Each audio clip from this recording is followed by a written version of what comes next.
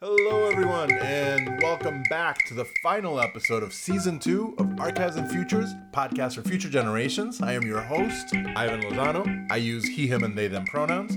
And this season is a partnership between Archives and Futures and the DePaul Art Museum. We are calling it the Latinx American Podcast in honor of their exhibition, Latinx American, on view from January 7 through August 15, 2021. This exhibition features 38 Latinx artists from Chicago and beyond, 10 of which we will be interviewing for this season of the pod. The DePaul Art Museum's Latinx American exhibition and its accompanying programs like this one are provided through the generous support of the Andy Warhol Foundation for the Visual Arts. Learn more about the exhibition and upcoming events at artmuseum.depaul.edu. And please share, subscribe, and rate this podcast so we can reach a larger audience. This episode is a very fitting end to the season. I'm chatting with the super inspiring Nicole Marroquin. This conversation just kept going. We went deep, you guys. It was a perfect interview to end the season. So, with that out of the way, let's enjoy this interview with Nicole Marroquin, which happened over Zoom on January 24, 2021. Enjoy!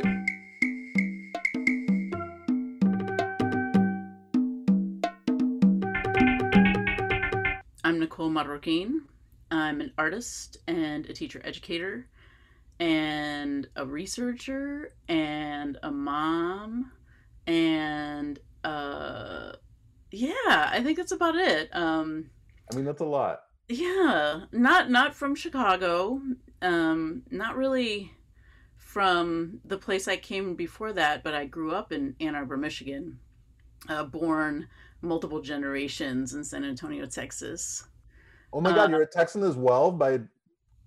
I consider myself Tex-Mex because my mom is full Mexican. Yeah. And my dad is from Texas. So I definitely identify with the Tex-Mex side a lot. Oh God, no, there's this thing. It's like Tejano hegemony I'm Tejano for around sure. here. But I mean, if you notice, there's so many of us. I find myself in places with tons of us. Oh, that's so funny. You too, huh? Well, I was in a conversation with. Border. Yeah. Oh well. Texas.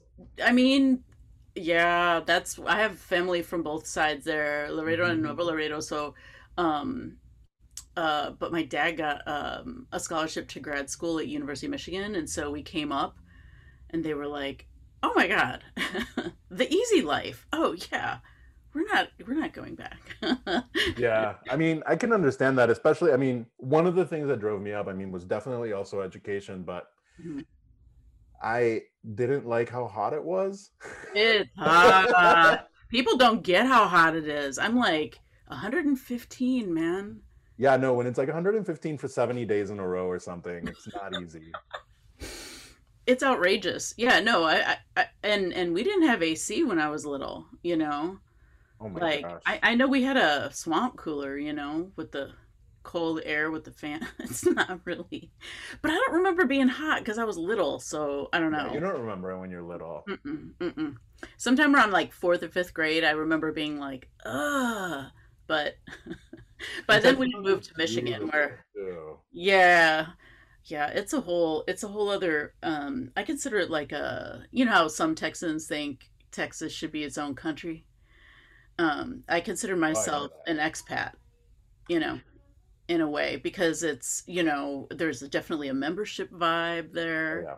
There's definitely a lot of us who left, and there's this "when are you coming back" thing, and how can you live without it? And it's its own place, it's unique in that way. Oh, for sure, yeah. It's not Southern California either. And it's not Pueblo, New Mexico. It's a completely different culture too. No, yeah, it's got its own situation, and I'm both sides of my family for generations are from one really small area. Which one? San Antonio. Oh, just San Antonio. Okay, I was wondering if it was some smaller village or rancho nearby. No, there's a little bit of, Coahuila, little tiny town, and a little bit of in Nuevo Leon, and but it's all it's tandem on both sides of the border, going back and forth, and so I was able to trace some stuff back to the 1700s at one point where one of the states actually shared a governor with the state of Texas, right? So it was like it wasn't like the line wasn't just pronounced, you know. Right. And I also wonder how many people, given where San Antonio is and Laredo, that people just got, you know, when you had to like denounce one membership or, you know, 1848, like if people got pushed over or, you know, because that region is hotter than, I mean, it gets progressively hotter and dustier. Yeah. So, you know, bless those people who live there for long periods of time, but it is a rugged snakes and spiders and scorpions and hardcore. Shaking out shoes is no like regular. With a house with regular doors, we shook everything out. I was scared there all the time. Well, it's also, you know, my family, this is all on my dad's side, but both, you know, my grandmother and my grandfather, both families, the stories are all about, you know, which brother and which sister lived on which side of the border, and, you know, who married like across the border. So there's this constant flow of like who was where. And then along with that came so much violence, including, you know, language and not learning English, or, you know, who speaks Spanglish and who speaks, you know, real, quote unquote, real English, and who's more güerito or who's more gabacho. And, you know, there's just so much like violence and like internalized white supremacy, I guess. Oh my gosh. I guess. White supremacy. It's so rough there. It's so rough. So much of the violence we commit towards each other, and so much that, like there was some outrageous percentage of people of Mexican descent, for lack of, since we're not getting into the terms yet, but of Mexican descent that are, you know, the Immigration Naturalization Service or Border Guards or whatever, La Migra or whatever, right? Like it's a lot of our people. Like a lot of people are like buying into it. Yeah, we're really buying into it. You know, this whole assimilation push is like, there's a lot of it in my family there, and it's really, it's hardcore. It's really sad, yeah. And then there's also the whole history in Texas going along with that of lynching Latino, of lynching Mexicans, you know, along with Black people, of course, but there were thousands and thousands of lynchings that, you know, Border Patrol had their hand in, and there's so much violence in that zone from both sides, you know, so much like alcoholism and poverty, and, you know, families torn apart by the military, and lots of stolen land. So much stolen land, and hatred of indigenous people, like I remember growing up hearing it, and then later I came to realize that people were saying indio to mean stupid, but what that word meant, I was like, it sounds like, you know, it's weird how it sounds like, oh damn, that's what it is. You know, so that place is charged up. But actually, you know, that's the place I think that made me have to deal with stuff in another way and had to become an artist. I don't think, you know, I could have made sense of the world without it. It's just, you know, you can't use conventional means, you know, you can't go find a book. You know, definitely not in the 80s and 90s. It was like, I mean, you got Occupied America, you got like a hand, you know. It's not like there's a ton of different sources to find out what the hell, you know, the history. There's a real investment in that silence. Oh, and plus too, I think there's so much shame and, you know, and I mean, it's complicated too. I mean, you know, here we are with a bit of luxury of distance and time, and, you know, we won't be slaughtered for saying this in a public venue, to say like, that's completely out of hand and racist, and, you know, and we're not like exactly at our old family gathering saying it either. So, but in some ways, like this is kind of a stretch, but I've thought about, you know, and in no way saying that South Texas Mexicans have the same situation, but I've been thinking about the idea of a northern migration. And it came about because I was thinking about all these people that I've been talking to in Chicago, right? Like through some of the interviews that I've done and just chats. So many people in Chicago who call themselves Mexicans were actually from South Texas. Yeah. Like they were, U.S. citizens or had lived in Texas for some time and then came, or were repatriated, or were so right, like because around, there's periods of time in Texas where it doesn't matter what side you were born on, you're just Mexican. Yeah. Yeah, it mattered if you spoke English and what color your skin was. Totally. And so even within like on one survey of people, it might have been census, I don't know, but I was looking at one survey, on Ancestry, and of the children, one was listed as one Mexican, one was listed same parents, people come out different shades or whatever, but yeah, it gives people definitely different opportunities in life. I did some research around that. Probably not as deep as you did, just because I know how thorough you are in your research, but sometimes. So much of it also was part of it was a railroad.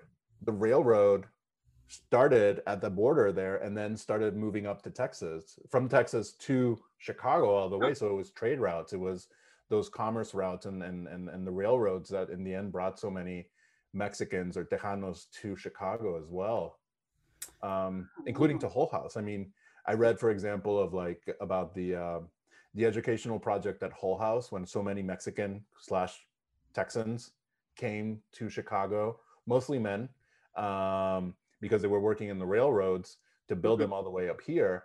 And there was an important sort of educational aspect to it. So for example, like Fiesta wear was stolen from Mexican artisans that made it at Hull House. And then somebody stole that and then made it, made the money off of it. Yeah, I heard like the Depression hit, and then Hull House Pottery Workshop, the factory shut down, and then somebody just cribbed all their designs and started making them. Yeah. And then something else that sort of ties in with like things that you're interested in is also sort of the printmaking side, and how that Mexican starting in Mexican, but then moving on up, same path sort of as like the monarch butterfly, to sort of tie it up to some other things, but those prints came up to Chicago, and that printmaking history from Mexico, of the revolution in Mexico, ended up here in Chicago, kind of changing a lot of the ways that people thought about printmaking, or like the political impact of prints. There was that really good show at the Mexican Museum that Cesario Moreno curated about printmaking. Yeah, there's been so many good print shows. That's an institution that really understands.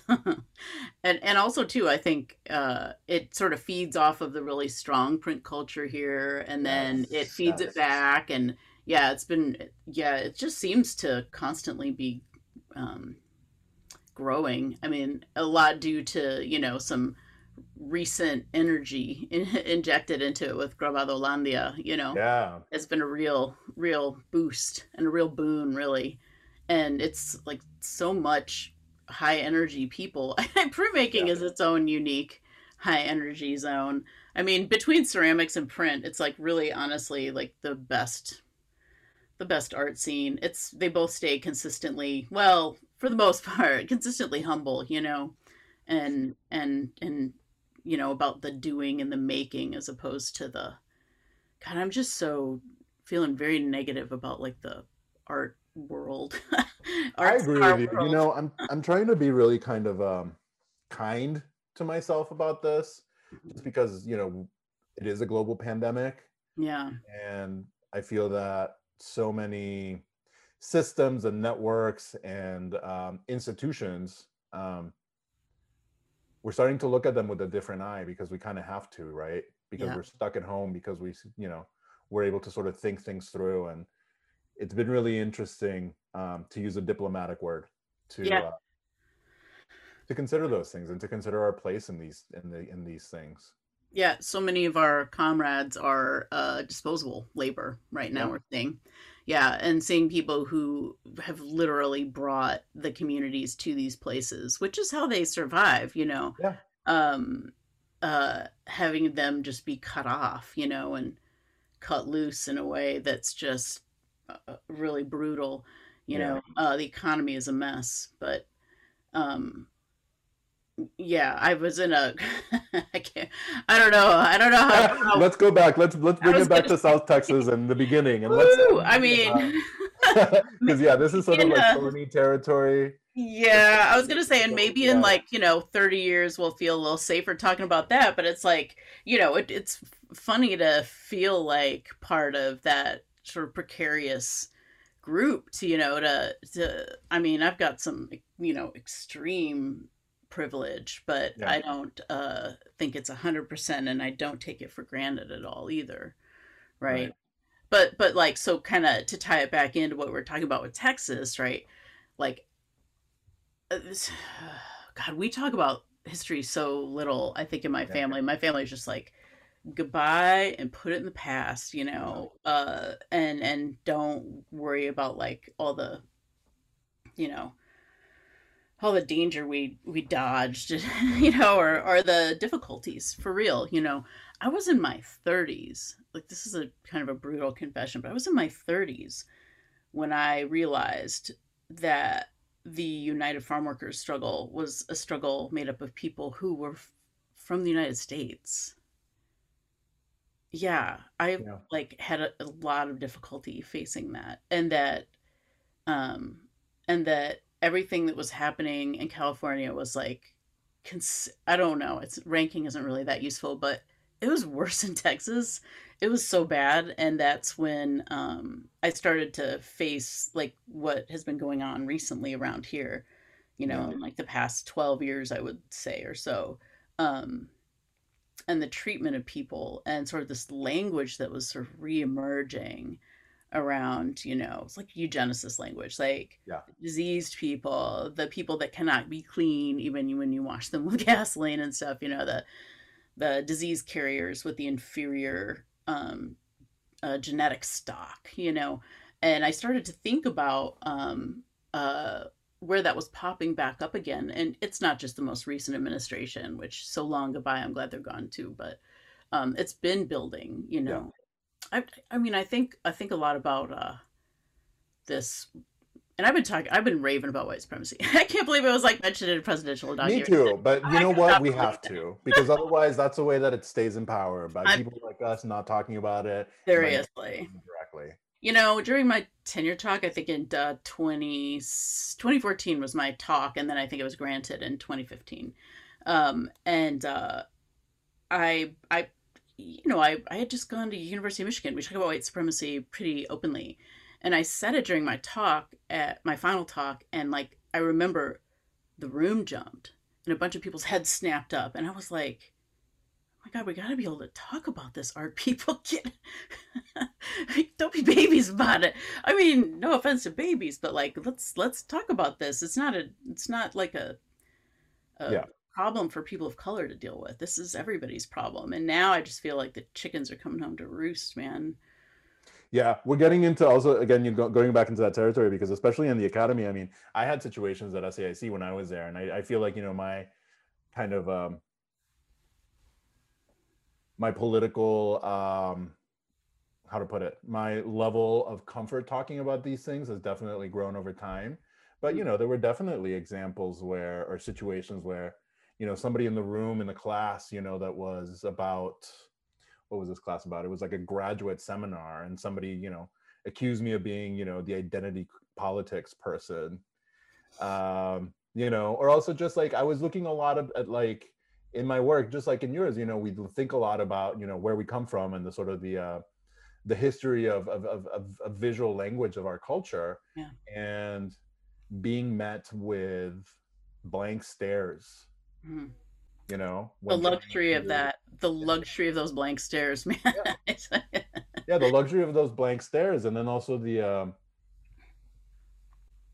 violence of making those things invisible, or having to sort of justify that these are valid things for me to talk about because it's my history, and it's a history, and it's a visual language, and it right, like that there could be something else. Yeah, exactly. Yeah, but all of a sudden, isn't what you're saying it's about. It's clearly about, you don't understand how to draw something, or you don't understand this method of doing something. Yeah, I think there's a lot of growth that we still need to nurture. I mean, I've heard. I mean, and not just after a crisis, and not just when we're in the face of an emergency. I mean, we need a sea change, but I feel like there's young people are leading the way. I'm not to get young people every single 100% of everything all the time, but I feel like it was a perfect storm too. I mean, I not to be that person. But I am that person in this case. I'm turning 51. We need to be those people. And I'm feeling it like, damn it, I saw this shit coming a mile away. Yeah. I've been talking about it. I'm like the nerd who's been like reading the intelligence report and knowing these people were out there and counting them and following the stats. And, I mean, I won't win any popularity awards for this, but like I used to like sneak onto, I never commented, but like on all those white supremacy skinheads websites and the discussion boards, I would sneak my way in and just read them because I can't not know what they're doing because they're up to no good. And I'm talking about like the 90s and the early 2000s is when and now I'm just too delicate. I think after 2 kids, I'm just so nervous. Yeah. But I just was like, what's their logic, And I guess now that we've got like the QAnon ding dongs and stuff, like we know like it's not a logic. Right. It's mental illness. It's I would say there's a fair amount of brainwashing. Like, so I grew up in the 70s, right? So, like the big fear when I was growing up, because there were so many of them, was cults, and there were so many cults and they brainwash people and they make really, okay people think really not okay stuff. They make them steal from their parents and, believe in like, nonsense and commit harms against themselves and other people. I was like real fascinated by that stuff when I was growing up.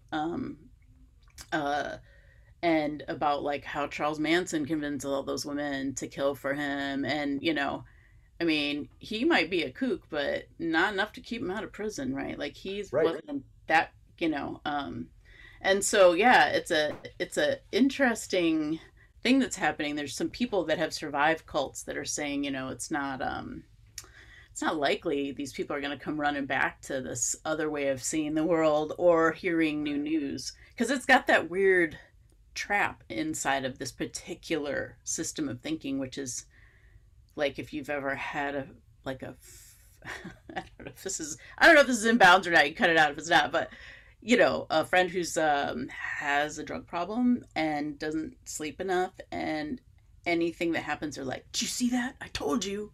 Or, and you're like, that's not real. And they're like, that's what would happen if it really was true. And, Exactly. It has like that fail-safe built into it where like, if you don't believe it, it's proof that it's real. It just makes you want to bang your head against the wall, and you're like, oh, brother, give me the dart gun. You have to sleep for Yeah, at least Heaven's Gate was like a little clearer in what they were doing or something. Yeah, but what an end. I mean, yeah, see, that's the thing is, leading up to it, a lot of people were saying, oh, these are all test runs, these are just checks. And I'm like, damn, I wish I didn't know about these things, because they are. Yeah, they were test runs. Yeah, like what happened in Michigan. Going back to Michigan. Clearly a test run. I know those kind of people too, they were just around. It wasn't even like they weren't like, we used to go skinny dipping at this place where, a lot of those, I mean, the Unabomber is also in Ann Arbor too, but that's a separate thing. But like, the white supremacists, the federal building bombing, like the guy Timothy McVeigh stuff, like those radio show guys, and like all that stuff was just around. And the way Michigan was, especially if you were like into punk rock and going out and being places and with lots of alcohol and fires and stuff. Let me just say, like. There was a lot of those people were just sort of blended in, and plus Ann Arbor's really tolerant, they're like, come all, G.G. Allen can live here without anybody kicking his ass a lot, which he probably could have used more. Jerk. I went to undergrad at UT Austin, which is very similar to Ann Arbor in a lot of ways, like that sort of like small liberal place where all these crazy things happen. And it also has like a very important sort of music scene. Mm-hmm. And it's interesting to hear you talk about punk as a way to sort of gain this consciousness, because I definitely think that that was music was a huge part of me sort of gaining a political and sort of a knowledge of the world and a consciousness that sort of escaped or was bigger than where I was living. And I've definitely heard that from people, from friends of mine that, are still involved in like the punk scene. That's where they learned theory, theory for them wasn't about, I read this in the book and then I'm going to write a report about it. It's, I need to learn this because I'm going to kick a fascist's ass. Yeah. Right. Cause like we're at a good show. Yeah. They're gonna ruin everything. And then they come up and start doing some, oh man, I was at this really good show. Man, best show ever, because it's also very Texas oriented on theme here. I was at a show in Detroit. It was either at the Greystone or the Hungry Brain. It was probably like this is probably the best show I ever went to in my whole life. I think, maybe, I don't know. It was like 1986. And I think the Butthole Surfers were headlining and Scratch Acid was touring with them. So two Texas bands. Yeah. And then the bands that warmed up for them, I think one night, it was Butthole Surfers weekend, two nights. And so one weekend was like Killdozer opened up for them, which is some Wisconsin heat of fabulousness. And then the other night, I think, was like the Bats, who are from Ann Arbor, and a couple other bands. But anyway, so during one set, I think maybe the Bats were playing, I can't even remember, it was either the Bats and Scratch Acid both got into this with these people, and these skinheads get up in the front and they start sea-hiling the band, right? And this is in a part of Detroit where like a lot of bikers hang out, and it's sort of, it's pretty rough. At one point, the people in the band put all their instruments down and jumped off and onto them, kicked their asses, and then got back on stage and started playing again. Wow. Like, yay, go team! I think, saying fuck fascism has been a thing for a while, but then also, like the critiques are really interesting, and then there's bands that were maybe making less critical critiques that needed to get slapped around or told to stand down. It was a really interesting scene to be in. It was exceedingly white, but not 100%. Especially in Michigan, there's like a lot of other folks, and it was a bit macho man-ish for me. I mean, the 80s was like, I can see in the 80s especially. I mean, when I was going to a lot of those shows when I was in college and right afterward, it was mostly hardcore bands by that point. Sort of the sort of the punk had moved into that, and partly because of geography, a lot of them were Latino. Cool. But back in Mexico, I was like always obsessed with like all the punks with the giant hair and going to like the tianguis on Saturdays to like get like the punk albums and see them, and they were like so scary, but also like it was like, oh my god, I want to kind of be like them, just because like they have sort of a confidence that I lacked as a little like gay kid that didn't know what was going on back then. And the liberation, like the liberation. So seeing goths and punks for me was like, oh my god, I want to be that. I'm so jealous that you were like seeing people in Mexico and like South Texas, and that's what I was missing so bad. Like I come back and visit family because we came back at least every year, and go to San Antonio and go to like, oh gosh, I'm gonna forget all the names of the cool bars my cousin would take me to. Dang. Oh, well, anyway, another day. but I remember being there and just being like, wow, man, like, and also too, like the punk scene and the gay scene, everybody was together. And God, was this place called Taco Land? Maybe I can't remember, but I'm sure there was a place called Taco Land. There's probably like 70, and it was like a punk ass wild and like those shows happen in like pizza parlors all the time, for example, or like laundromats. And and I was like, well, the like real estate is shaped differently in Texas than it is in Michigan, even though we had like Detroit empty spaces, but we had it's just different. I don't know. I really was really bummed to have to go back to the land of like super white dude land, because I was down there at that place and I was like, it's like a lesbian bar that's also a punk bar that also has food, and everybody's Mexican.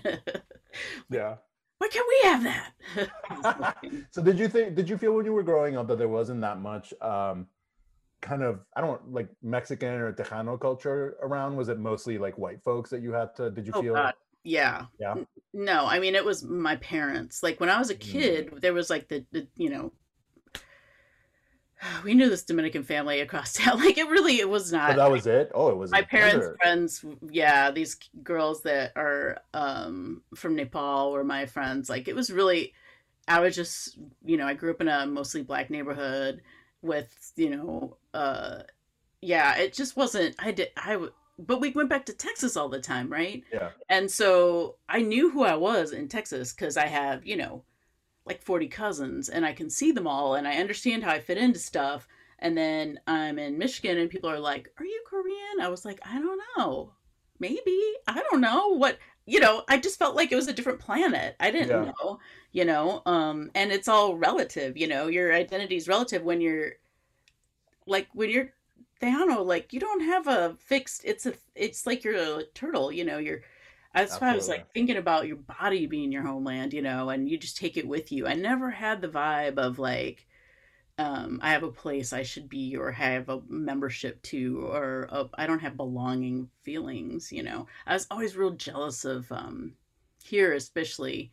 And I hope I wasn't mean to anybody because of it, but I was like jealous of people from Mexico because they have a, even if they're like real critical, like my partner, like people just on like, the 16th or something, like they'll start singing a song and he'll get a little twinkle in his, I'm like, are you crying? Like, I don't have that place. I don't have that feeling for any place. Well, I mean, if it's any comfort, not that it's about comfort, but it's that typical ni de aquí ni de allá. Because I mean, when I was growing up in Mexico, since I had the Tejano side of me, I wasn't Mexican enough. Oh, right. And then when I moved to Texas, I wasn't American enough. And then I was queer and an artist on top of that. So like, that sense of belonging, I mean, I never really felt as Mexican as I have since I moved to Chicago, for example. And I think that's an issue of distance, and of sort of seeing like, well, those things don't matter anymore because here, none of us are either too Mexican or too American because we just sort of like all ended up here or something. I don't know. Maybe it's also just age, probably. Yeah, I wonder. And also there's been so many sort of jumps in the ways that people talk about things, And the internet. And also too, more thanks to the youth and the advancement of sort of discussions around gender. If we identity in general, for sure, but gender, yes.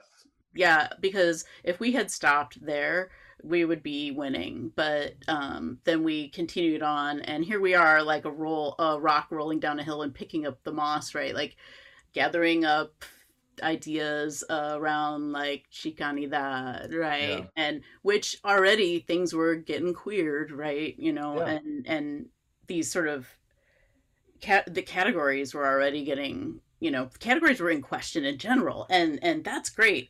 But like, here we go. I'm glad we all had read the prerequisites because here it comes. I know. But you know what? I'm really proud of like, here we are, the sort of the older people talking about it, but like of the youth and like their ability to really dive into this head first and talk about identity and talk about nomenclature and talk about gender and talk about the ways that language and culture kind of force you down paths that maybe don't feel so comfortable for you. Yeah. That sort of, the basically like the gendered language, and all those ideas that like, if like previously, if you ever ran into them was in an academic setting, probably at a graduate level or something. Whereas now, 13-year-olds are talking about it.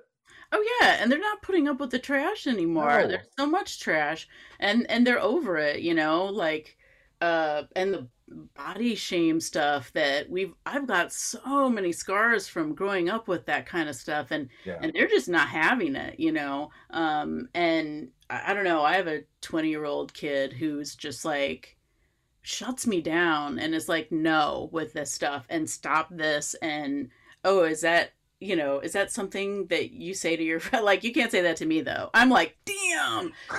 Like, it's It's fierce though, and yeah, it's awesome. I know. It's like I have a private tutor. I don't take it for granted at all. Believe me. Oh, that's amazing. It's so encouraging.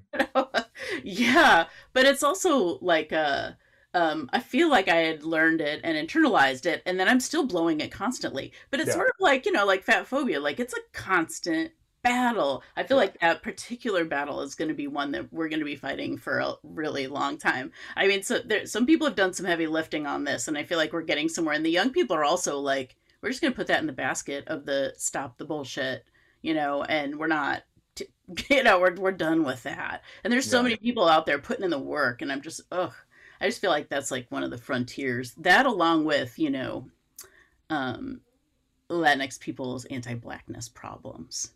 Yes, I'm so happy that that's something that's really been taken up by finally by the youth. Yeah, right? We're really sort of tackling it because it's such an important issue in Latinx culture. Mm-hmm. Even the term Latinx is, contested right there, but let's just take it for now. But the anti-Blackness is a huge thing because it happens all the time and it's really toxic. And it's also, oh gosh, it's holding us back. There's so I just heard this great podcast. Oh gosh, I'm not be able to remember anybody's names. It just was a thrill to hear. It's in the podcast called The Lit Review, and they actually took on Gloria Anzaldua's book Borderlands La Frontera, and it's tasty, and I needed it because here's the thing: is we have all these zones that are like off limits, this is sacred, you can't touch it. No, we need to start digging into this stuff. And I'm the first one to like, curl up in a ball and try to, not get beat up too much. Cause I'm not protecting anti-Blackness by any means. I think I'm, there's just other zones. Maybe I won't even name because I want to get stuck into to talk about it. But like, there's stuff that's real, we have a lot to work on. And I think some of us who sort of bear the scars of some of this, nonsense that's been going on for eons. It's not, I'm not protecting any of these issues, but I feel like, I need a rest sometimes, it's tough. So here's the other thing that the young people have introduced to me, and I was like, yeah, whatever. I was like, I'm listening to you about this because I think it's kind of nonsense. But who did I learn about it being real recently is all that self-care stuff. Yeah. How about that? No more wearing ourselves out. No more knocking ourselves out until we're, no longer able to function. Until your body stops. Yeah. I had to learn that the hard way a couple of times. There's been times that like, the universe has told me, you know what, you're gonna rest now. So that's a real lesson. And here's the thing about that, and going back to like what you said about having your own sort of like territory or something, I think it's really easy when there's so many threads to pull from and so many avenues to go down to feel like you have to go through every single one of them. And the reality is that we can't, Right. If we could, then it probably wouldn't be a problem anymore. You know what I mean? So like we all kind of have to work on our little bit, like however we can in our daily lives. And we have, I'm not even going to say 24 hours a day because I think we need to sleep for 8. So let's say, we have 8 to 10 good hours a day to handle things. So I think it's important, to put limits on yourself and to put limits on what you can do and to be realistic about stuff, because otherwise you're just hurting yourself. And what's the point of that? Yeah. Yeah. Especially in a pandemic too. It doesn't make any sense to stay up all night doing work, I'm addressing myself at this. I know this is advice we're giving. This is a portion of the podcast where we give ourselves advice because the other thing is like, and we're doing all of this for who? Yeah. Who benefits from this in the end? And that's an important lesson too, like figuring out like, okay, so why am I doing this and who gains from this and why is it not me and my people? Yeah, right. I know. And it's like, if I'm going to invest all this, like, please let me live to the age where I can enjoy some of it. You know what I mean? Exactly. That's the other thing. It's like, we have to like build in time to enjoy our wins. Yeah, and aging is real. It's really Hmm. it's throwing me for a loop. I'm also getting to that. It's this time every year around my birthday, which I don't really believe in birthdays, but like, I'm in the same spot. I mean, I'm literally in the same spot. I was just talking to my partner about that, my birthday's coming up. I always kind of you're get too? depressed. I'm in March, so I'm already March 5th. But You're good, good. but I was definitely thinking about that yeah, that's like I don't have the energy to do what I did when I was 23. Me neither. And there's been some real smart people talking about taking it easy. I Yeah. think the thing we're gonna have to be ready for is when everybody says we're going back to quote unquote normal, and There we're was gonna yeah, say down with racial I capitalism. refuse And, to. oh hell no. And I think a whole lot of people who are put in this position of recognizing that they were put in the position of being disposable labor, Yeah. Yeah. aren't going to put up with this I hope not. again. And I really hope uh, that teachers are going to have a legal route to stand their ground and not, Yeah. teaching is not about risking your life. There's so much evil customer service type language out there around teachers better sacrifice their lives. It's like, man, I think you got it mixed up. Yeah. About to see the Exactly. power of And the teachers. and it's really interesting because in those same conversations, there's still, and this will sort of guide us into work. There's a couple of points I want to get to, but Yeah. there's still this sort of expectation for teachers that we're still doing this, or that you're still doing this because you're in the trenches a lot more than I am, but that there's this heroic side to teaching, which is definitely real. But then there's this history that comes from like 1968, which we'll get to, and even previous to that, of like educational systems and the sort of the liberatory aspects of education. Mm. Um, and it's lip service in a way. It's like, look at us, we're still doing this, except we need you to write an impact statement on this and that. So In your spare it's time. yeah. So yeah, the idea of labor is a really interesting one, and I think that the internet and being stuck at home, if you're lucky enough to be able to do that, or having to see the world when everybody else is stuck at home, if you're not lucky enough to do that, Yeah. is really shining a light on these things. It is, right. And all these people who are saying, teachers aren't working super hard right now really have no idea what teaching is, right? No, I no, think they're they mixing really it up don't. with something else. Yeah. Yeah. Yeah, I got a lot of feelings about this stuff. Oof. Somebody was Well, like a let's career yeah, waitress that moved into this other zone, but whew. Yeah. let's save him a little bit and let's talk about history, because this won't Yeah. come out until like April. So by then, Hmm. through hook or crook, something, it's going to be a different situation. But It's going let's down talk though. Yeah. about the history of them, because Yeah. it's sort of, I want to bring up, for example, like the work that you've done with student movements in Chicago, that ties into punk in a way because of like posters, and it sort of ties into that those ideas. And then also, as somebody who doesn't come from Chicago, how did you get invested or involved in um in researching and making these histories available for people and active? Well, uh, you know, I feel like I don't think I didn't have history education. I Yeah. didn't have good history education. I was in art history, which is a little problematic. So there's some Right, some required people's art history. classes that Yeah. some required classes you got to take that don't have you in it, and sort of Hmm. like trying to talk me into being invested in Eurocentrism. That's how I felt it was. And like it's just heaven forbid there'd be a woman ever anywhere in the history of anything.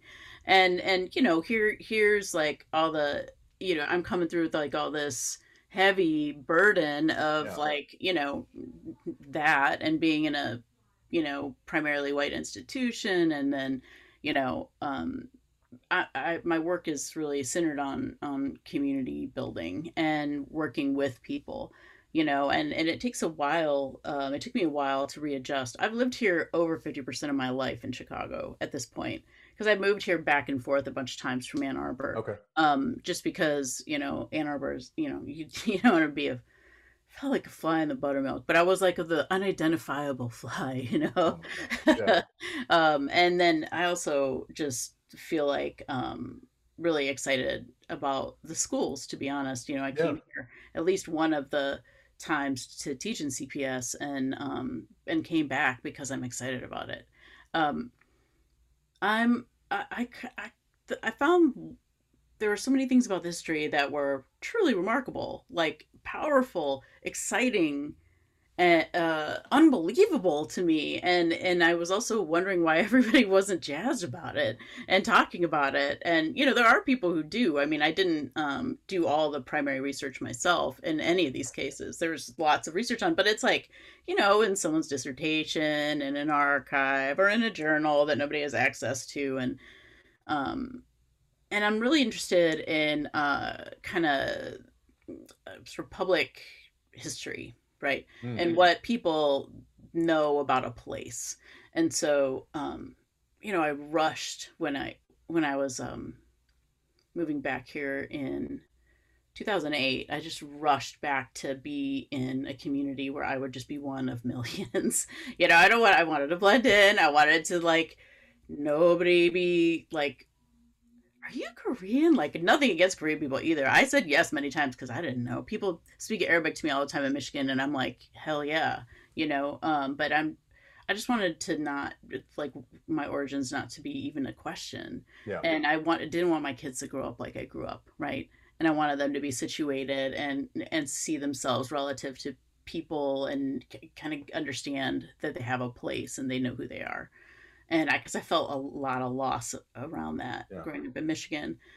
But I also was so excited about this history, and I was like, all of a sudden, becoming hyper aware of what was happening in terms of big development and property and land, and sort of learning the history of the Chicago 21 plan and hearing about the activism. And I was becoming aware of some stories that I was like, man, I grew up hearing about LA, like as a Tejano, like all day long, you're hearing about the Chicano blowouts in LA, and you're like, why don't they talk about Crystal City, or whatever, but like, still, where's all the Chicago stories, and I found out like some census numbers, and I was like, why are these all off? Like, I know that there was a lot of people here, and then, little at a time, like the Lily Fernandez, Brown in the Windy City comes out, and all these things start to pile up.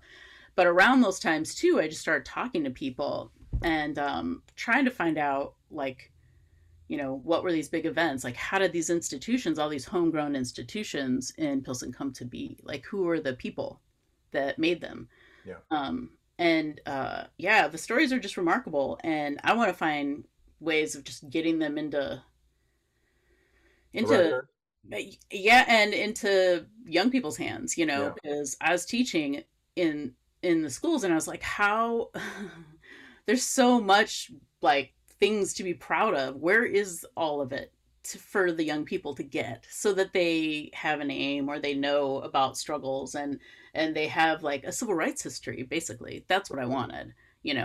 Like, here we are reaping the benefits, enjoying the legacies of people who were hit with sticks by police when we were considered less than human beings. Like, can we get that history written down someplace, or in a place translated from like academic speak or historical research?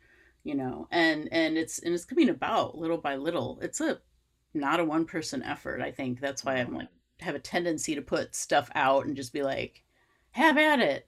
And then when I start doing that stuff, people start giving me things. People start saying, hey, I've gotten so many weird text messages and emails from people. Like, one time I got an email from somebody who said, I graduated from Harrison High School in 1971. And then I answered them, and I was like, oh, really? Oh, that's exciting. Tell me more. And they didn't answer me, and they never answered me back, One time I was giving a tour of something that's not there, standing in front of where Froebel School would have been at Damon and 21st. with a crowd of people from a tour bus. It was a really cold day, and we're all standing there freezing, and I had them holding little pictures of Froebel School and holding it up to where it would have been and trying to imagine what it would have looked like, right? Because it was a huge building where this community protest happened, and then student uprisings, and then police attacks, and really incredibly vile violence against people in the neighborhood.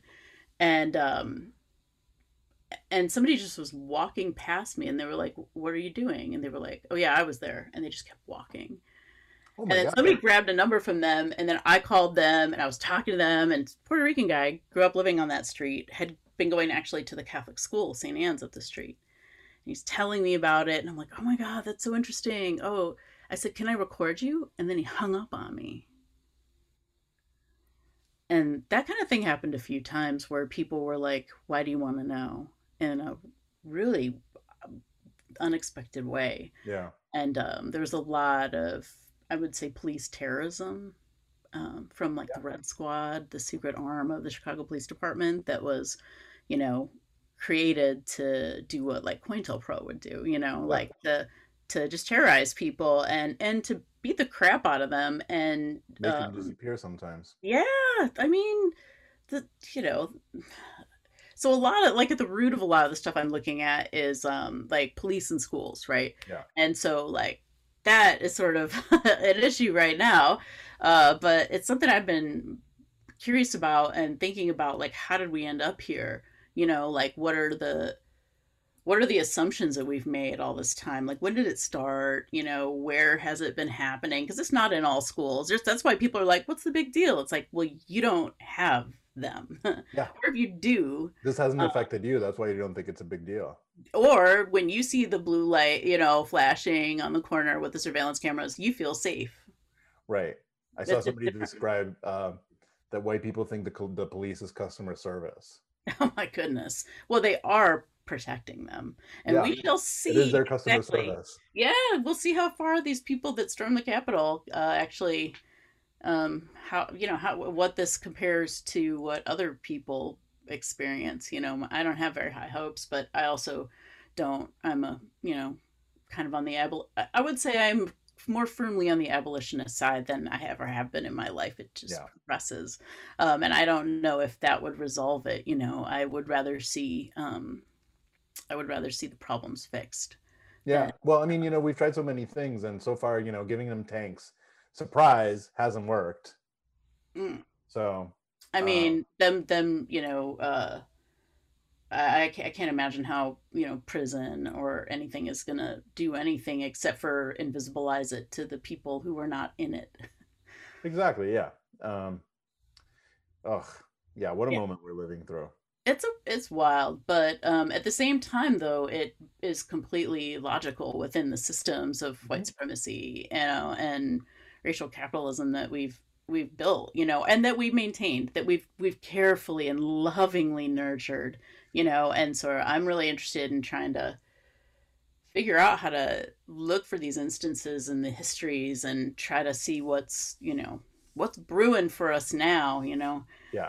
Well, and another side of that is, we were talking about getting older and, what do you do when you feel like there's just so many things that you still have to do or take care of? And, the reality is that a really important thing that we're doing to sort of puff both yourself and myself up is showing examples of things you could be doing and bringing up those histories and talking about them and having conversations about them, and also making them available for younger generations to then feel like they can do that themselves. Yeah.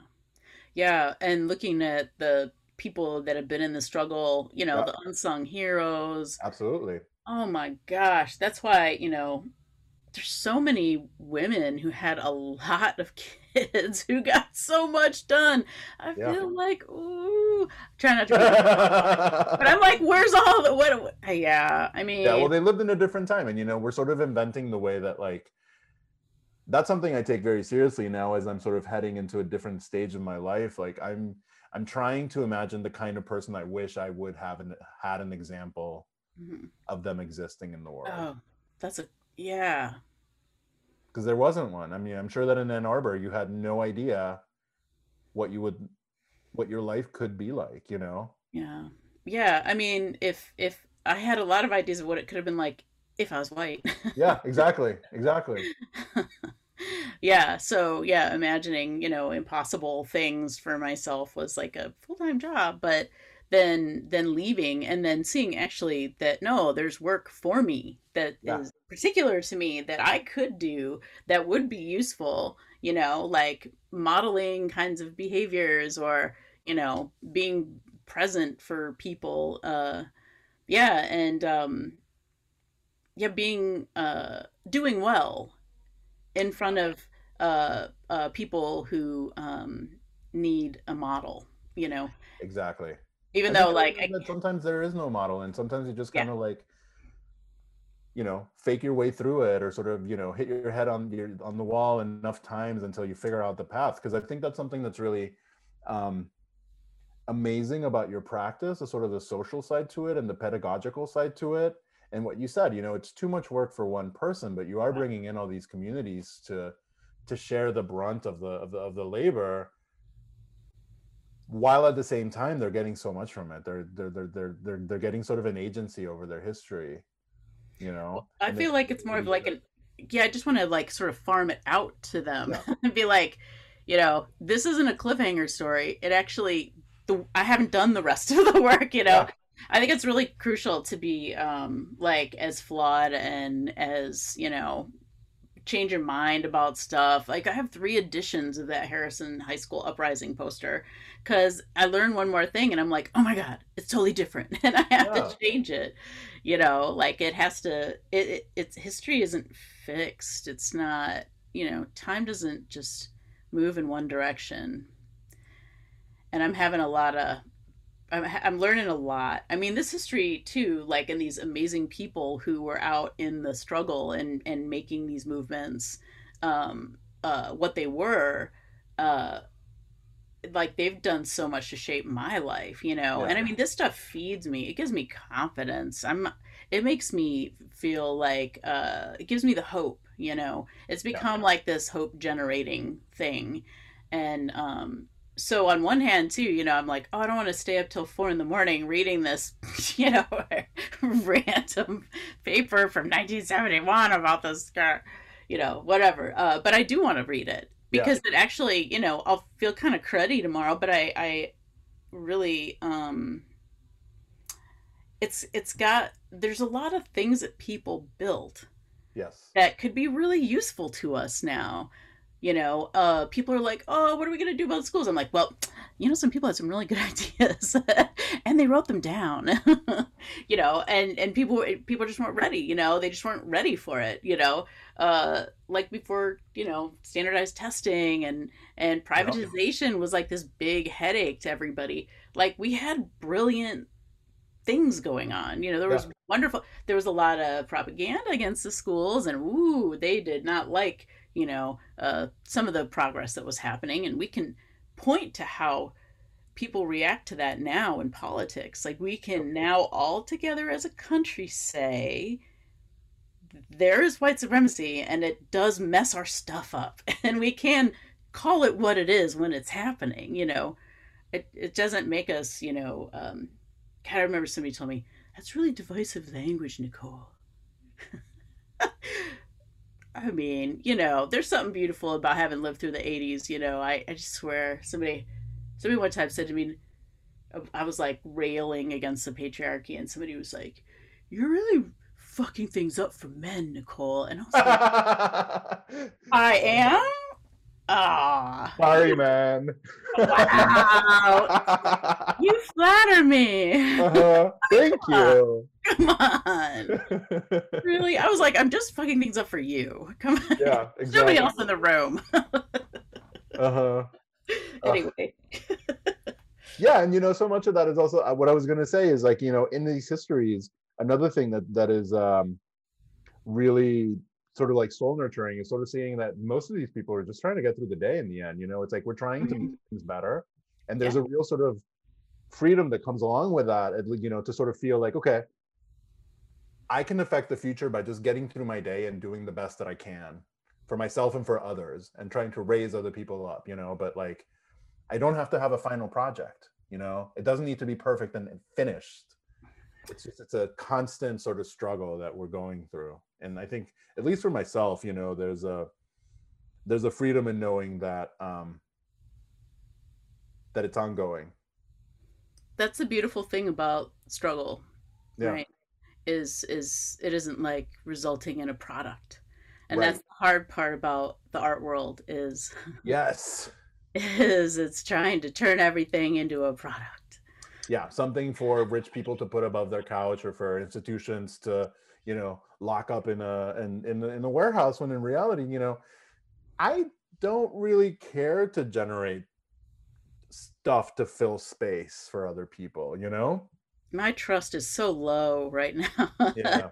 Yeah, and on the other hand too, it's like there's these things that artists have built that are really strong, and you know, movements that artists have loaned themselves to, and that have been, you know, led by artists, Yeah. and like us allowing things to get out of our hands is part of the issue too, you know. Like there's ways that we can sort of rein it in. I don't think that we've it's hopeless. I don't know. I feel like there's a lot of directions we can go, and a lot of, you know, making sure that we're in the driver's seat, or Yeah. having some sort of control over big some of the bigger issues. um, I'm trying to keep it vague so I don't get myself. No, I agree with you, and I hear you there. But I think you know, feeling agency is really important, and especially when you're not coming from the dominant group, there are ways that you can feel your own agency and have agency in your life and in your world that people can't take away from you. So creation is one of them, you know. Like, Mm. I think it's really strange when artists don't put their work around their own homes, because for me, filling my home with things that I make and with images that I create, for me, is a way of having agency over my space. And Mhm. this maybe also has to do with, you know, being an expat from Mexico, or having moved to a country where I didn't come from, and being an immigrant. Mhm. But being able to create my own environment and have control over it is a way that I can locate myself and sort of have that space, or that belonging. Mm-hmm. Yeah, and it's so strange the way that artists are sort of considered, regarded as I don't know what, people trying to get a free lunch or something. There's a lot of Yeah. things, a lot of assumptions about us, and that our work isn't. Yeah, that's another struggle we're gonna have to keep pressing on, is the labor of art, and what it is, what that labor looks like, and when is Right. it happening, you know. And you know, sort of the perks of these other pedagogies that we've been exposed to through art, which Yeah. is something I'm really excited about. You know, how interdisciplinarity is, it's part of it. You know, it's not that you're also a podcaster. I mean, it's part of the work. It's the work, It's right? my practice. It's my primary practice right now, in a way, is Yeah. getting these stories online and having these conversations with people. Yeah, interdisciplinarity, it's like, I don't know. I can't expect the institutions to. I mean, I like to use the word, but it's not going to be generated from institutions. It's going to be people coming up with this and innovating. Yeah. Yeah. And that's, you know, that's also, I mean, for me, it's the example of history. I sort of noticed that the history that resonated the most with me was the one that artists created for themselves. Mm-hmm. It was the sort of the artifacts that they left around. It was the primary sources. And it wasn't the essay that, you know, a no shade to art historians, but that some, you know, art historian or curator wrote about, you know, how this work fits into the museum or the history of like the art market or something, you know. It was how the artist thought about their work and their practice, and what that meant for them. Like, what are you thinking of? I'm curious. I'm wondering, like, what specifics you're thinking of, because this sounds so interesting. Well, for example, like, I don't care too much about I'm a lot more interested in like the zine creation process of some artists Hmm. than in their sort of their major works. Oh, To bring it yeah. back to music, I'm more interested in the B-sides than I am in the singles, you know, Hmm. like the traces of their life, and the way that for example, Felix Gonzalez Torres thought about his work in regards to his history as a Cuban and in regards to maybe Santeria. That to me is a lot more fulfilling than thinking about, you know, how amazing it was that an institution puts candy back every day. Mm-hmm. You know what I mean? Yeah, understandably too. Yeah. That's sort of the first example that came to my mind. The way that the fact that those piles are his way of dealing with the pain of his life is a lot more interesting to me than thinking about how that changed the idea of material in an institution or in an art market. Yeah, that weird self-referential thing that sort of like becomes bigger than the art that ends up being the thing that, yeah, right. Yeah, I understand that. And zines too, like just when you mention that, they're just so hard to, I mean, they're hard to catalog, they're hard to find, you know, they're not digitized all the time, although some are. Some really good, you know, digital archives are getting, you know. Yeah, thank God, yeah. Yeah, really, seriously. And then also too, like even just as a, you know, person entering the second half of my 100-year life, like they're just scattered throughout all my stuff, you know, like stuck into books and in things that are not important. And like I remember going through things and being like, oh, these 3 zines I don't need, and getting rid of them, and being, but they're paper thin, like I could have kept them. I don't know why I did that. I don't know why. I have no idea why and now I look back and I'm like, oh, that was like Sister Serpent handmade zines. Like why haven't I kept that? That was stupid. But they evade sort of being in history and in any kind of an official way. I love it, you know, or like the different versions of stuff that's out there, and there's no version written about it. Yeah, I love that. I really love that. And then you know, I see my role as an artist also not just as, you know, obviously not about like the big museum show or, you know, no shade to museum shows or like, you know, the big commission or whatever, but I'm putting breadcrumbs in the historical record for somebody else to pick them up later on. And I sort of, that's one thing that I see in your work as well. You know, it's not about the final iteration of the project. It's about, okay, hey guys, remember that this happened. I can't do all of this on my own, but here's a little bookmark for you. Yeah. Here's a little image that you can dig into. Here's a name, or here's 2 names. So I think that there's such an important project in just dropping those little hints and those breadcrumbs for people, and those little leaving those little trails for people to then eventually follow, because I don't know what's going to be important in the future. Yeah, that's the thing. Yeah. Save everything now. Yeah.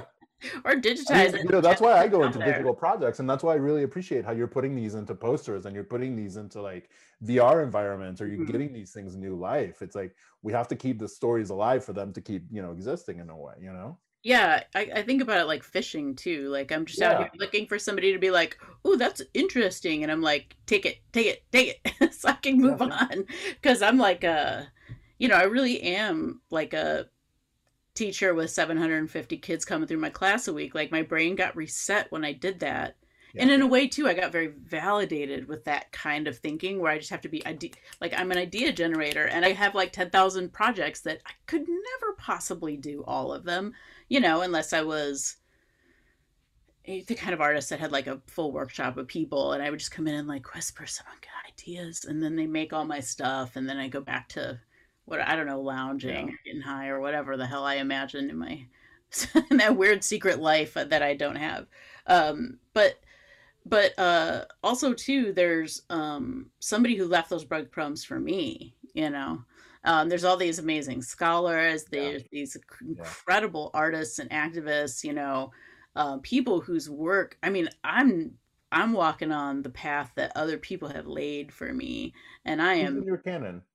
I am so aware of the fact. Okay, so when I got hired as faculty at SAIC, the first thing that happened was there was a parade of people who I was meeting from the neighborhood, you know, because I was going to parties a lot and, you know,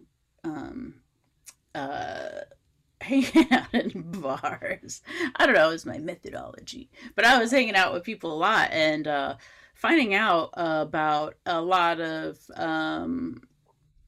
Latinas before me who had been denied tenure, and everybody said, "Oh, you're never going to get it. They don't want your type. They don't want you. Da da da." At this school, look at here's these really great people and really good like major artists that they left. Yeah. And you will too. And so I was like, oh, dang.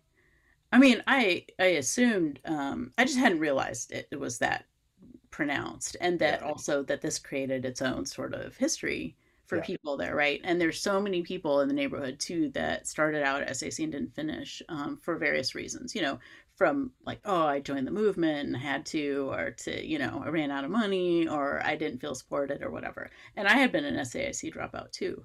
So I kind of felt really conflicted. And then I started to talk to the artists that I was meeting and working around, especially these teaching artists, and realizing there is something to my timing, really, that happened.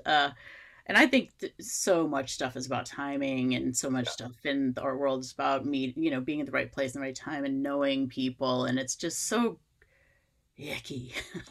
It is. I was going to say, when you mentioned, that, a big part of that was going to bars. When I stopped drinking, I feel like my place in the art world fell a bunch. Oh my God. It's the golf course for artists. And then when I stopped smoking, even more. I mean, now we're all kind of in the same train because, we're all stuck indoors, or most of us. But yeah, I mean, it's tough to be a part of a system that, where you're sort of expected also to fall into those very specific pathways for success that don't work for everybody. If you're worried about your health, or you're worried about your well-being, and you're worried about your body, and you're worried about paying the rent, and you're worried about, seriously being able to go to the residency because, you can't take a month off of rent. Yeah. Oh, right. Or you can't afford the flight. You can't afford the flight, or you can't afford to leave your job because it's not going to be here when you come back. Yeah, totally. No, I know. And then back to the like golf course of artists, which is the getting trashed all the time. Like, it's just not a longevity plan. But then, a lot of the art world is really built for people. There's a big economy around people striving in their 20s to hit one of these tiny, tiny marks that, is really the scarcity model that we've built is just absurd, and that anyway, we know that this has like gotten out of our hands at this point, and it's like really out of control. But I can't remember what I was going to say about that, but we were talking about the histories of the Latinas who didn't make tenure. Oh yeah, or the ones who never even got looked at, or who were so convinced that their work wasn't worthy, or and I'm talking about people whose work is monumental, really. People whose work is just like, had I known about that growing up, or if they had been around me when I was growing up, it would have really made me a different human being. I would feel so different in the institutions, and I would feel a lot more comfortable taking up space, and feeling like, hell yeah, I can be here, because I'm real timid. I'm constantly feeling like I'm, not welcome in institutions. And so meeting some of these folks and getting to understand where they're coming from, and getting to understand how they knew that they weren't welcome, right? And that they built these entire thrilling lives outside of that, and like went about their business without it. Like, that's one of the biggest sources of inspiration for me. And also, it wasn't that I felt like I needed to feed it or give it back, or I don't know. That's like kind of that sounds sort of cheesy. Well, but we're doing it with our daily life. You're doing it with, with having an example of like the life that you're living, Well, I also really just wanted to learn more about them. And I wanted to I was thinking about, as I tend to do, is the kids in these classes that don't have this model too. So they don't have to go through the same bullshit that I went through of being like, oh, I really don't belong anywhere, or I don't belong, I shouldn't try to do these things, or, I'm not like, I can see that my work is like better than some of these mediocre folks that are getting all these accolades or whatever, and then just not having the confidence, Right. I've been nominated for major awards that I didn't apply for because I was, and this is recently, like I Yeah, I still think, battle with that stuff. there's a real, I think that racism and that misogyny, and it's a very active project on the part of those in power Yep. to make women, to make queer people, and to make Latino people sort of disappear. Yeah. Yeah. I mean, there's an incredible void. If you look at like the city of Chicago, like where is our leadership? Yeah. Well, it's definitely not in the institutions that a lot of us are working for, and a lot of us are moving in and around, and the leadership that would have been there are some of these women that I'm interviewing. Yeah. Some of these women that really should be in charge of the places where we're working, and they were just overlooked. And the way that they were overlooked, it just blows my mind. Like one of the first people I was like, damn it, I'm going after this history.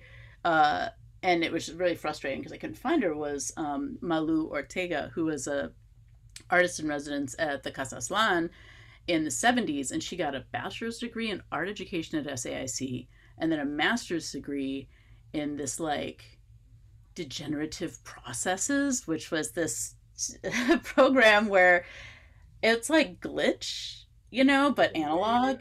Yeah. And like her prints were about, like taking systems of print and messing it up, and like the leftover sheets and the extra like offset stuff with the solvents on it, when it degraded, those were her pieces, and just brilliant. But she also had built the ceramic studio at the Casa Aztlán, and I had been working in it. I was working with her tools. Like I was recycling clay. You have no idea. And I was probably putting my hands in the clay that she had, I mean, that was, it just blew my mind. So she had been one of the lead artists on a mural that was painted on Benito Juarez High School when it first opened, in the late 70s. And the community had gotten together and said, we want a mural. And she had painted this mural with a whole bunch of artists from the neighborhood. And she was one of two lead artists. And the people that were assisting and following the directions of the two leaders were, all these names that we know now, from Marcos Raya to Robert Valadez to Sal Vega and others.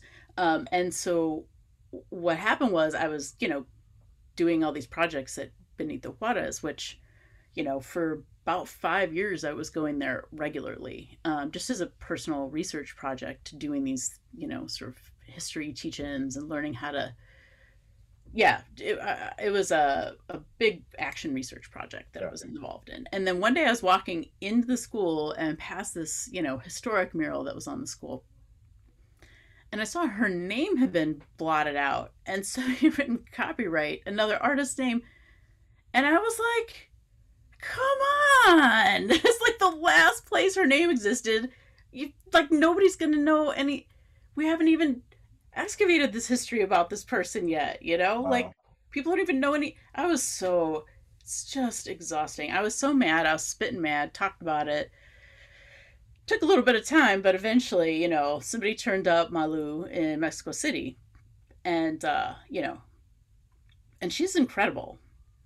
She's, as Mexico City artists tend to be, like 25 years ahead of us, saying things about space and places in ways where we're like, oh man, I'm freaking out, like really advanced, especially around the public art and art education and teaching as the art. I was like, oh my God, you're like my idol. I get to talk to her, and she's just everything and 1,000 times more, and she's like glamorous, and I kind of wonder if that might have been why she took off too, because she's a lot. She's just amazing, and people might have been like, I don't know. I'm sure there's a lot to it, but she came back, and we got to, I got to drag her right over to Benito Juarez, to the students I've been talking to about this all this time. Wow. And they got to interview her and talk to her about what was going on. And one of their first questions was, here's a Sharpie. Do you want to go put your name back right now?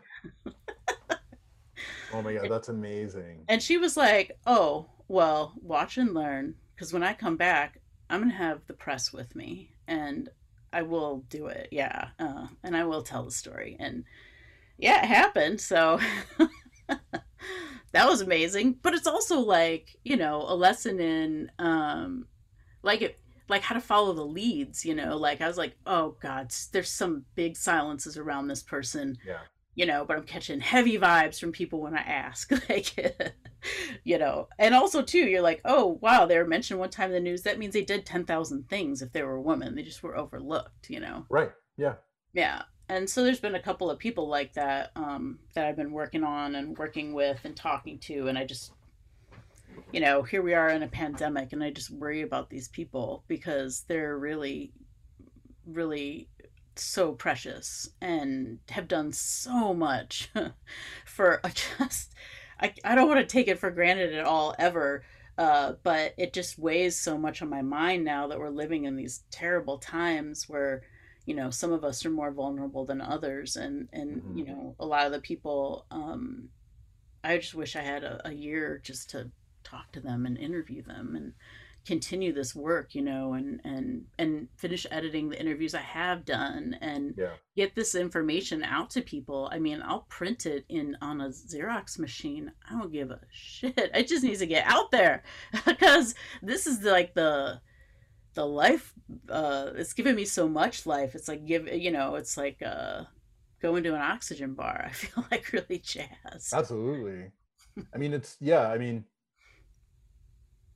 finding those figures and sort of seeing that somebody struggled before and somebody did all these amazing things, and yet it didn't seem like it led to much, but now I can take that and sort of keep running with it and sort of follow the next path is important. It's really important to do those things. I'm really impressed, for example, or maybe impressed is the wrong word, but I wish I could take both your decolonizing time travel and then the Queer Latinx Chicago archive class that you're doing about Diana Solis's work.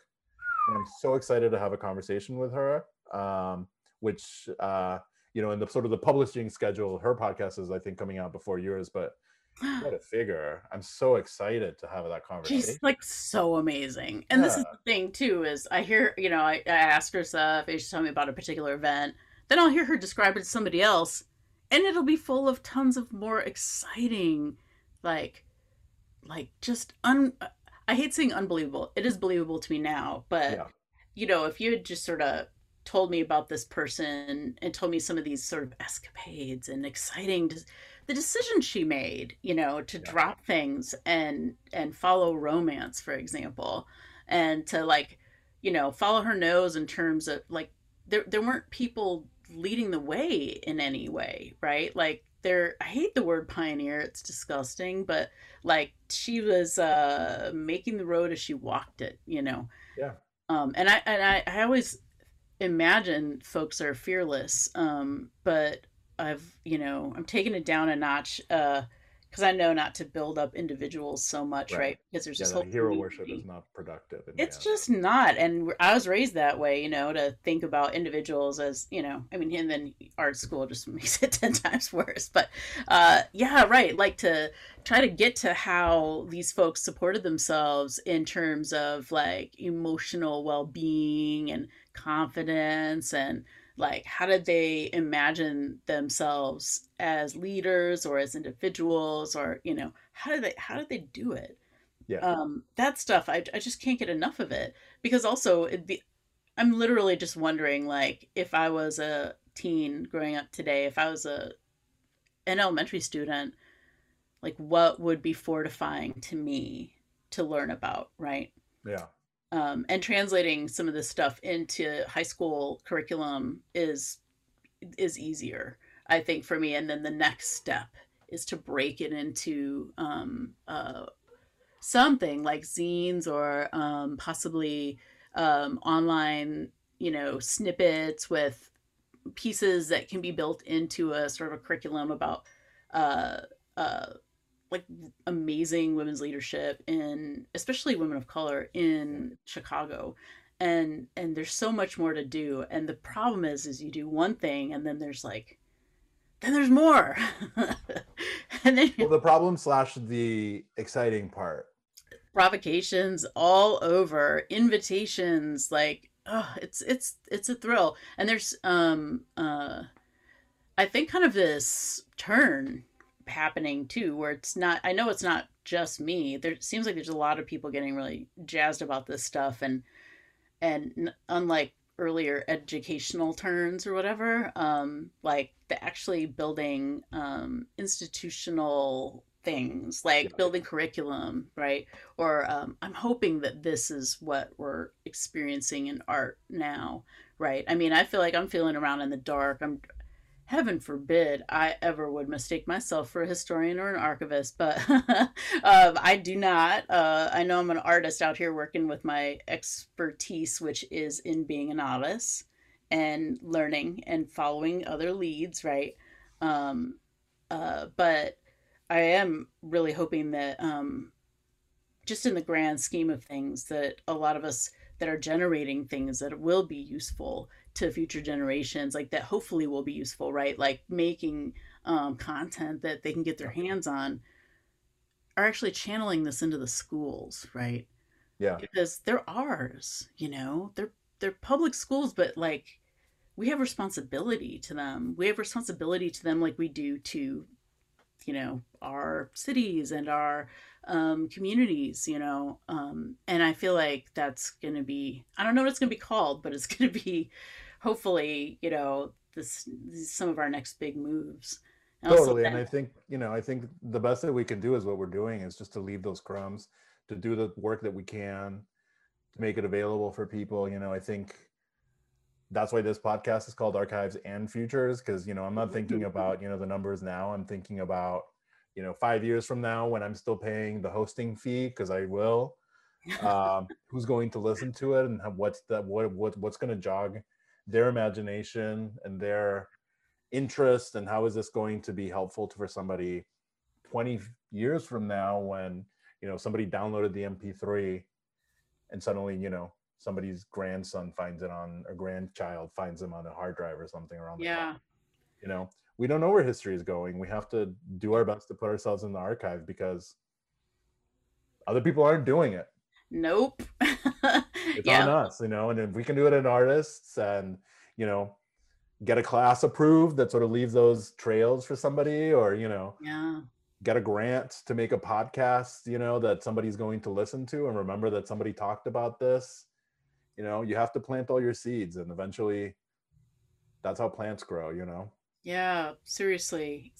And also to be able to envision, like, this is like a new thing. Yeah, but the Paradise Engineering. Yeah, to be able to envision the longer struggles too, which is like, I don't know if it's a getting older for me or what, but or maybe, you know, like this ended up being like the final or one of the big conclusions of, you know, a life built on trying to put pieces together and figure out what the hell I should be doing, is that, you know, this is sort of at the root of it, is knowing these stories before. I mean, it is like a really rad thing, storytelling, you know, it's counter narratives and like the power of, you know, talking about things that are very, very clearly excluded.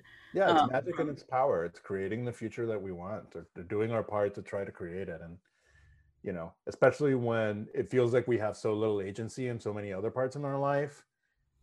Yeah. This is important. Can you imagine growing up though and having like Malu and Sharon Matthews and Diana Solis like being in the and Laura Aguilar and Laura, oh my, like, can you imagine growing up and having known about them just as much as, you know, you would have been expected to know about, you know, anybody else in history? I don't even want to name names because it's not even about that right now. No, it isn't. But it's like, you know, if they had just been sort of like figures that people knew about, right? Like there are other artists out there that, you know, have pushed up against some of these things, and, you know, and that there was actually like representation in our leadership in our institutions that acknowledged our existence in some sort of a way. I mean, it'd be very different because we don't have that now, and it's not much. At least we don't have much. We have little, but like, you know, I recognize representation versus tokenizing. Exactly. And, there's also so many sort of microaggressions about, being called a squeaky wheel or a loud one, or, being told that, it's too much emotional labor to have you be involved in this, or, all those sort of things that work to keep us away from things. Heaven forbid your life would be like kind of, this is it's gonna sound bad. I don't know how else to say it, but like that your life would be messy, or you're like, I don't know, have kids or like be bad, or the thing that isn't the thing that people want to project, Yeah, what vacuum are you living in that you don't, that you don't understand that this is the way the world lives? Getting old has been liberating, though. I'm just like, fuck it. Yeah, whatever. Who cares? This is not going to matter in 5 years. I've lived for enough, multiples of 5 to know that like most of the things people worry about, I'm not going to even remember in 5 years. It's not real. Yeah. No, and I feel like it's a little bit liberating. Yeah. To reach this point where I'm like, a little freer to say things, having a little bit of privilege to, stretch my wings a little bit, and hopefully it's helpful to somebody in the future. But like putting together this class about Diana Solis's work is like such an extreme privilege. I've not been allowed to develop a class of my own. That's and so amazing. I'm putting a little too much on it though. Like I'm so freakishly over the top excited to talk about this stuff with other people. And to have and how people that she's a part of it. That she's still somebody that you can be like, hey Diana, what's up? It's not like a lost archive that was discovered. Exactly. Yeah, totally. Oh, I know. And not to have the responsibility of having to like figure it all out, but just be like, hey, young artist, like, what is this doing for you? Like, how is this taking you to places? Yeah. Well, how do you respond? Like, what's happening now in this? How did this build for you? Like, totally. And also like sort of handing stuff to some of these young artists and letting them respond to it. Yeah. Actually asking them to make some sort of a response, be it written or art, making artwork around it, or there's a lot of potentials for that. But I'm actually gonna try to get as decolonial as possible with the syllabus and let it get led and altered. I've just made like a gigantic buffet. And that's so exciting. Trying to keep the structure in there because nobody likes a runaway train vibe, but there's a lot of different directions this can go. Like, and I'm very willing to acknowledge that not everybody's like Chicago history, woo woo woo. Like, there's a lot of people that are just like, I'm not really here for that, and they're going to be people coming from probably a few different points of view around like Chicano studies kind of stuff, for example. Or all different. There might be some hardcore photo people, which in advance I apologize for not knowing nearly enough to be involved. But looking, I'm good. Like I feel like we've got some. There's just this could be like a 5-year study. It really does need to be worked on by a lot of artists, and it's really important to me that artists get a crack at it before people that are detached from this person and might be academics working on it in different ways take this and start to run with it. I want to see what artists that are working where they go with this, and I want to see what they see in it. Yeah. That's amazing. Nicole, this has been such an amazing conversation. I had all these sort of like questions to sort of, again, thinking about like the example of the class that I wanted to sort of like add some structure, but like in our tangents, we've covered everything. Good. This has been such an enriching and exciting conversation. And I feel so excited about everything that you're doing, and just knowing that this is going to be the last one of the season is also so great, because we've covered so many of the squishy bits that I'm so excited about in doing this project, the sort of the soul nurturing thing. So I want to thank you so much for your time. This has been so good. Oh, thank you so much for inviting me. This has been a really soul warming conversation. I mean, it seems as if, even like in planning this class, I'm like, will it be about Chicago history? Will it be about Latinx? Will it be about like gay stuff? Will it be about art? Like we've been so used to dissecting ourselves and, it's just nice to be all together in one place. It's a rare thing. Agreed. Nicole, where can people find you online? Well, I do a little bit of blogging and I occasionally update my website, but in these pandemic times when I'm working around grading on a curve. I am not updating my website. Boy, you'd think everybody's websites would be up to date, but they are not. Listen, message for everybody. This is trauma we're going through. And it's going to affect how much we can do in a day and how much we're able to manage. And that's okay. It is. To yourself. It is. It is. And someday, maybe by the time this comes out, maybe not, I will be easy to find on the old NicoleMarroquin.com, and also occasionally more often updating on the Facebook one, the most detestable Facebook, but Chicago Raza Research Consortium, which is really just me. Around on the social medias. I'm trying to rein it in and not make more pages, because that's just more paid. This is why social media people need to be paid more. Oh my goodness, keeping stuff up it's a job. It's a lot of work.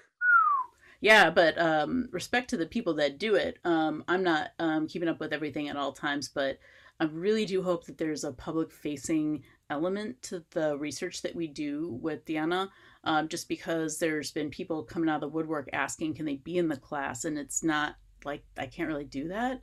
Yeah. And it's not my work to just spread around, Right. But that making some things that will be visible, definitely the curriculum that I put together, it's writings by other people and things like that, but the framework around it will definitely be shared. But I'm not quite sure yet what form that's going to take. I've been maybe dabbling a little too much in AR and VR, and now I want to see a 3-dimensional archive that surrounds my head. Oh my gosh, that's so exciting. It is. Well, yeah, everybody listening, go check out NicoleMarroquin.com. It might be updated, might not, but just keep going, because who knows? Yeah. Thank you so much, Nicole. Oh, it's been wonderful. All right. Bye, everyone. Bye. And that is our interview with Nicole Marroquin. I hope you enjoyed it as much as I did. I cannot believe we're at the end of the season. Enormous thanks to everyone who helped with the project, the entire DPAM team, the incredible artists who were so generous with their time and so open with the conversations that we had, and of course, you, the listener, for coming along for the ride. Thank you one last time this year to Natalie Murillo, aka La Spacer, for our theme music. Go check her out at laspacer.com. Archives and Futures, a podcast for future generations, was produced, recorded, researched, and edited by me, Ivan Lozano, in Chicago, Illinois. Check out my work at ivanlozano.net or Ivan Lozano Studio on IG. And thank you for listening to this episode and to the second season of interviews. It's been such an honor to have these conversations and be able to put them online for you all. I'm not sure yet what the future holds for a potential season 3 of the podcast, but if you'd like to help make it happen, reach out to me. Let's work together to keep this project going. Stay safe, everyone, and thank you for your support. It means the world to me.